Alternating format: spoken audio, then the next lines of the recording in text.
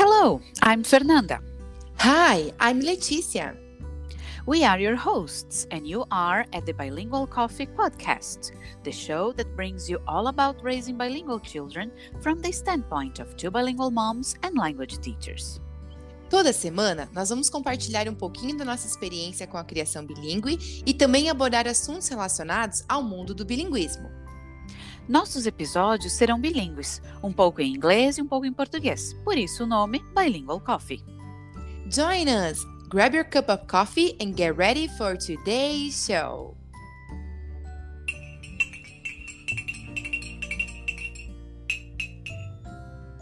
In the previous episodes, we talked about our context and how we started introducing English to our kids. And today, we'd like to share some of our feelings when raising a bilingual child. Hello, Fê! How are you feeling today? Hi, I'm good, and it's a beautiful sunny day here today. Oh, now I'm jealous because here it's an ugly, cloudy day. Well, that's springtime, you know. Yeah. Bom, hoje nós vamos começar o nosso episódio falando em português, né? Porque no outro acho que a gente falou um pouquinho mais em inglês, então vamos tentar dar uma equilibrada aqui pro pessoal. Fê, então acho que hoje nós poderíamos começar falando sobre os nossos sentimentos, como que a gente se sente em relação à criação bilíngue. E também eu acho que seria legal a gente falar o quão importante é ninguém se sentir pressionado a tentar seguir a gente da mesma forma que a gente faz, né? É verdade, até porque cada família é única. Então, cada família vai ter o seu próprio contexto. Então, por mais que a gente possa ter famílias parecidas ou contextos parecidos, não dá para ficar se comparando e não dá para a gente ficar nessa obrigação. Né? Eu tenho que fazer isso. Até porque existem várias maneiras de uma pessoa ser bilíngue atualmente, que não é única e exclusivamente através da família, né? Da Ou criação bilíngue. Concordo totalmente. Isso, porque assim, a gente, uma vez que a gente escolhe criar o nosso filho bilíngue, a gente tem que ter ciência que quanto mais a gente expor a nossa criança à língua, a exposição é que vai fazer quanto tempo vai demorar para a criança falar, ou entender, ou interagir. Então, quanto mais a gente expor a nossa criança, mais rápido ela vai começar a interagir na língua. Claro. Mas o que a gente precisa também ter ciência que antes de a gente criar um filho bilíngue, a gente é mãe. Então, o que mais importa é a nossa conexão com a criança. Então, antes de qualquer coisa, nós precisamos criar a conexão com o nosso filho. E aí, sim, depois a gente vai interagir em inglês se a gente não se sente confortável logo de começo fazer isso em inglês, certo? Com certeza, até porque essa conexão, esse vínculo entre mãe e filho, ou até pai e filho, desculpa, é extremamente importante. Então, nenhuma língua deve ser mais importante do que esse amor, do que esse vínculo, do que essa conexão. Então, eu acho que sim, se nós somos mães bilíngues, né, e queremos usar o inglês, por que não? Mas também precisamos ter um espaço para o português. A gente precisa, eu acho que é fundamental, é essencial numa criação bilíngue, a gente ter espaço para as duas línguas. Exatamente. Então, às vezes as pessoas perguntam, mas tu fala em inglês só, tu fala só em inglês com ele, ou tu fala inglês o tempo todo? Sim, eu procuro fazer isso o tempo todo, mas não é uma questão que para mim é assim, sabe, 8 ou 80, né? Então assim, o português é proibido. Não, de maneira nenhuma, o português é a minha língua e eu falo com ele em português também. Isso, até por exemplo assim, eu vejo lá em casa, eu a maioria das vezes, como você, eu falo quase tudo em inglês com o Bernardo, embora o Arthur fale muito mais inglês que o B, né? Porque ele tem mais contato com o inglês durante o dia, né? E ele é um pouquinho mais velho também, eu acho que isso também faz pode ser que influencie. Né? O pessoal, não sei se todo mundo que tá ouvindo o podcast acompanha os nossos Instagrams, mas o B agora, e principalmente esse ano que ele começou a ir na escolinha, ele tem me respondido muito mais em português do que em inglês. Existem os momentos que ele interage, sim, em inglês comigo, ou ele me responde, mas a maioria das vezes, nesse momento, tá sendo em português. Mas eu continuo falando inglês o tempo todo com ele. Mas, por exemplo, quando você vai cantar uma musiquinha, por exemplo, alecrim, alecrim, dourado, que nasce... Tipo, eu nem sei se tem alguma coisa parecida com isso em inglês. Tem várias musiquinhas que tem em português e inglês. The wheels on the bus go round and round. O B chega cantando da escolinha em português. A roda do ônibus gira, gira. Ele nunca nem ouviu essa música em casa, mas ele ouviu na escolinha. Mas, por exemplo, o Alecrim Dourado é uma música nossa, é brasileira. Certo. Então, isso. é uma coisa que, como que eu vou querer fazer uma tradução? Por exemplo, ele tem os livrinhos em inglês, a maioria das vezes é tudo em inglês que eu compro, mas às vezes ele ganha alguma coisa em português. E até mesmo quando você vai comprar, os livros em português são mais baratos. Então, às vezes, se eu tô com um livrinho em português lá, eu vou ler pra ele em inglês. Ele não sabe, né, que língua tá, ele vai vendo as imagens, eu vou contando a historinha em inglês. Então, nesses momentos, sim, eu transfiro pro inglês. Mas tem coisas que eu acredito que não tenha problema em você fazer em português aquilo, né? Não, com certeza não. Essa questão das nursery rhymes, né, dessas cantigas de niná, eu acho super importante a gente manter o português. Na verdade, eu aprendi, porque eu não sabia, né? Eu não sabia nenhuma nursery rhyme em inglês. Então, eu queria aprender algumas para poder cantar para ele. Então, sim, eu aprendi algumas em inglês, né? Tem alguém participando aqui do nosso podcast, participação especial de toda semana. Que é maravilhosa essa participação. Ele é um dos motivos de estarmos aqui. Justamente.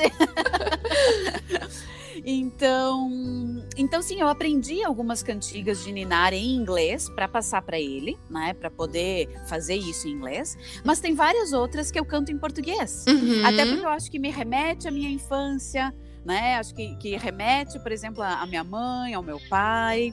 Então, uma que eu gosto muito de cantar em português com ele é Se Essa Rua Fosse Minha. Ah, legal. Essa música é maravilhosa. E ele adora, e ele canta em português também. Então, acho que essa é uma que não tem tradução pro inglês. Pelo menos eu desconheço. E também nenhuma versão também, e acho que não teria o mesmo sentido emocional, né? Então, por isso que eu prezo pelo português, às vezes. E eu não sei se o teu esposo fala com ele canta musiquinhas em português, mas, por exemplo, o perfil do meu esposo não é cantar musiquinha com ele, e não é ler livrinhos. Então, tudo isso sou eu quem faço. As brincadeiras do Paulo com o Bernardo são diferentes das brincadeiras que eu faço. Então, eu não posso esperar que o Paulo, por exemplo, vá cantar uma musiquinha em português com o Bernardo. Eu nunca vou escutar isso, porque não é o perfil do Paulo. Então, certo. assim, eu preciso cantar em português também com ele. Embora seja muitíssimo menor, né? Muitíssimo menor, assim, a proporção. Mas ainda assim, eu tenho que cantar alguma coisinha com ele porque, assim, criar um filho bilíngue, uma criança ser bilíngue, não é só ela falar duas línguas. Ela ter conhecimento de cultura, ela ter os sentimentos ligados àquilo. Então, por isso que é importante também ter essas coisas que são em português com a criança, né? Sem dúvida, sem dúvida. Enquanto tu estava falando aqui, né, da questão do Paulo, que algumas coisas ele se sente, digamos, mais confortável, menos confortável, né, em fazer, eu estava pensando sobre mim, na verdade, também, né? E uma das coisas que eu não me sinto confortável em fazer em inglês e que eu nunca faço nem para mim e não faço com o Arthur, por exemplo, é rezar, é fazer uma oração. Então, esses momentos acontecem em português. Exatamente. A gente geralmente faz isso antes dele dormir, né? Quando ele já tá na cama, assim, para dormir. E isso acontece em português. Aqui então, também assim, é assim. Eu também. Mas assim, eu nunca aprendi, por exemplo, as orações em inglês, né? Então, claro, a gente sabe que existe, sei lá, Pai Nosso, Ave Maria, Santo Anjo, né? Talvez já tenha lido, sim, uma que outra vez, mas não faz sentido para mim. Né? Então, assim, eu poderia decorar, claro, eu poderia decorar, mas pra mim não faz sentido. Mas aí seria uma coisa mecânica, não seria algo natural. E aí, o que a gente preza bastante é que seja algo natural, tanto pra criança quanto pra gente, pra não se tornar um peso. Então, com certeza, se não faz sentido pra gente, não vai fazer sentido pra nossa criança também. Não adianta fazer da boca pra fora, porque eles vão perceber, eles vão sentir que aquilo não tá vindo do coração, né? Então, isso aí. Isso. Então, com o B também é a mesma coisa. A gente sempre faz a oração antes de dormir e a gente sempre fala, né? Começa a oração, Papai do Céu, cuida da mamãe, cuida do papai. E assim vai sempre em português. Às vezes o B dá umas viajadas, porque ele começa a falar com o Papai do Céu. E aí eu começo a interagir com ele aí em inglês, né? Até pra ele pegar também um pouquinho desse vocabulário. Mas aí quando a gente volta a falar com o Papai do Céu, vai ser em português. Certo, legal. E eu acho que isso é importante. Eu acho que é importante a gente perceber isso, né? Então, acho que essas questões que a gente falava, né? Da gente não se comparar, de cada família ser única. Eu acho que é importante que cada família perceba essas questões e respeite os seus próprios sentimentos. Né? Exatamente. Então, essa questão que tu falava também, a pressão. Não tem pressão, porque tem que ser em inglês, eu tenho que rezar em inglês, eu tenho que cantar em inglês o tempo todo, eu tenho que fazer isso em inglês. Não, tu não tem que fazer isso o tempo todo em inglês. Não é? De novo, somos bilíngues, precisamos criar esse vínculo em ambas as línguas. Yes, and also because even if you choose a method, I want to choose time and place. So every time that you go to shower, it's going to be in English. But then someday you're not in the mood, or your kid is not in the mood. So why force something that's not natural? So yes, again, we have to try to expose our kid to the language and so on. But first, our connection with our kid is the most important thing, right? Absolutely, absolutely. And yeah, tell me, I think you were going to say something. No. And then one of the times that at our home and in your home that we speak in Portuguese is when we are praying, right? Okay. And another situation that I prefer to do that in Portuguese is when I know that Bay is not feeling okay. If he's sick, if he has some pain, I don't know. I know that he understands when I speak English, but I don't know what happens inside me, but I need to speak to him in Portuguese. With him in Portuguese. So, Bel, onde tá doendo? Mostra pra mamãe. O que tá acontecendo? So, this situation, I don't know, is not an option for me to speak in English. Like, Portuguese just comes, right? Right, yes. That's interesting. I have a story to share, a quick story, yeah? Tell us. About a month ago, Arthur fell off a chair. Yes, one of these kids' chair, plastic, very, very small chair. But he fell off the chair and he started crying, but he was crying so desperately that I felt there was something wrong. And then I went there, of course. I picked him up, sat him on my lap, and then I started speaking Portuguese to him, yeah? And I was like, Arthur, o que aconteceu? Conta pra mamãe, tá tudo bem, te acalma, né? Because he was crying so much. And then I realized that there was something wrong on his foot or on his ankle, somewhere there. Yeah? And then I was, okay, deixa a mamãe ver o teu pezinho. And then he replied back to me, no, mommy, don't look at my foot. Aí eu disse pra ele, mas a mamãe só vai tirar a meinha, tá? A mamãe só quer olhar teu pezinho. No, mommy, don't take off my sock. Mas eu não tinha me tocado que ele estava respondendo em inglês, né? E eu continuei falando com ele em português, né? Eu continuei dizendo, mas a mamãe só vai olhar. No, mommy, don't touch, it hurts. Aí eu disse pra ele, tá, então vamos colocar um gelo. E aí tinha a Vera, que é a Tata que cuida dele, né? E eu disse pra Vera, traz gelo. E ele me disse, no, mommy, I don't want ice. No ice, please. And then when he said, please, it was the time that oh my gosh, I'm speaking Portuguese and he's replying in English. And then, for a few seconds, I was kind of silent because I was, okay, what should I do now? Should I answer in English or in Portuguese? Or in Portuguese. And then, lots of questions crossed my mind at that time. And I was like, okay, does he need his mommy in English now? Or does he need his mommy in Portuguese? So I kind of didn't know what to do. So, because I was feeling nervous. Yeah. So I just couldn't connect to the language. And then I tried to calm down and I started talking to him and saying, okay, Arthur, everything is okay. Mommy's here. I'm here to help you. Let's try to calm down. Yeah. And then he started feeling calmer and calmer and calmer. But it was like a very, I don't know, interesting, crazy, funny situation. Yeah, I don't know how to describe. Indeed. Yeah. So we don't feel comfortable when we want to make sure that our kids are okay.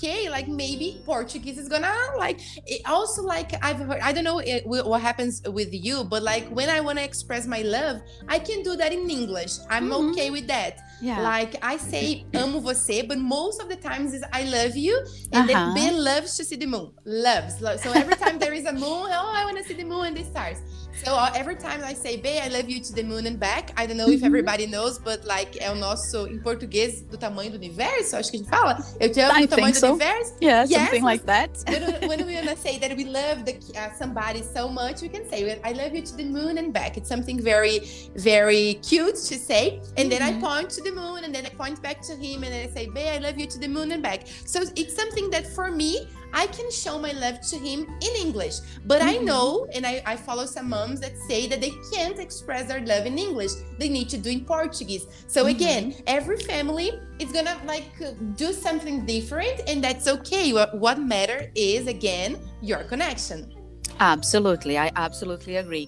I have the same feelings, you know. I can express my love in English, but I also do in Portuguese. Yeah. So I think it's important, right? Yes. And I don't know, it depends on the situation, on the day. Yeah. Sometimes I just feel like hugging him and saying like, oh, you jump, coisinha linda da mamãe. Moms. Oh, God. Moms, yeah. Yeah. But I do that in English too, and I use these expressions too. Oh, and then sometimes he tells me, Mom, I love you, and I say, oh, I love you more, or I love you too. Yeah. That's cute. And when you need to fight with him, what do you do? Portuguese or English? Well, it depends. If he's really up to something, you know. If he's being really naughty, it's usually in Portuguese.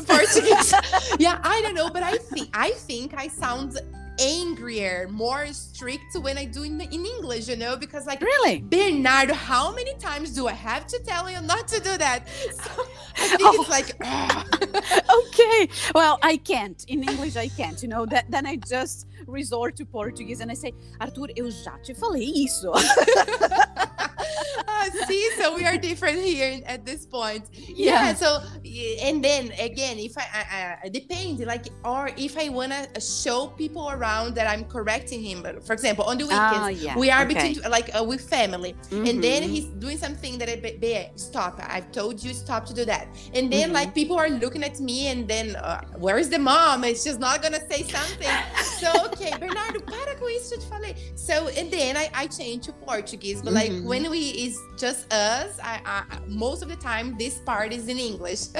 Okay, interesting. Well, I usually start in Portuguese, you know, because I think it's a way to release my anger, if I can say that. And then when I have like to talk to him and explain why he shouldn't or why he can't do something, then I can just do that in English. Then it's easier for me. But at first, when I get angry and nervous, I usually go to Portuguese. Yeah. Good. Então, gente, para ficar assim, para fechar o nosso episódio, o que a gente quis dizer com isso? Então, assim, muitas vezes na ânsia que a gente precisa falar inglês com a nossa criança, a gente acaba tornando esse processo mais pesado, mais mecânico. E assim, as nossas crianças, elas captam tudo no ar, elas são muito inteligentes. Então, assim, nós precisamos expor nosso filho ao inglês? Precisamos. Mas nada vem antes do que expor a nossa criança num ambiente de amor, num ambiente que ele se sinta seguro, porque se ele não se sente seguro, ele não vai evoluir, ele não vai crescer como criança, como ser humano e nem na língua. Então, ele precisa se sentir seguro. É isso que a gente precisa entender, né, Fê? Exatamente.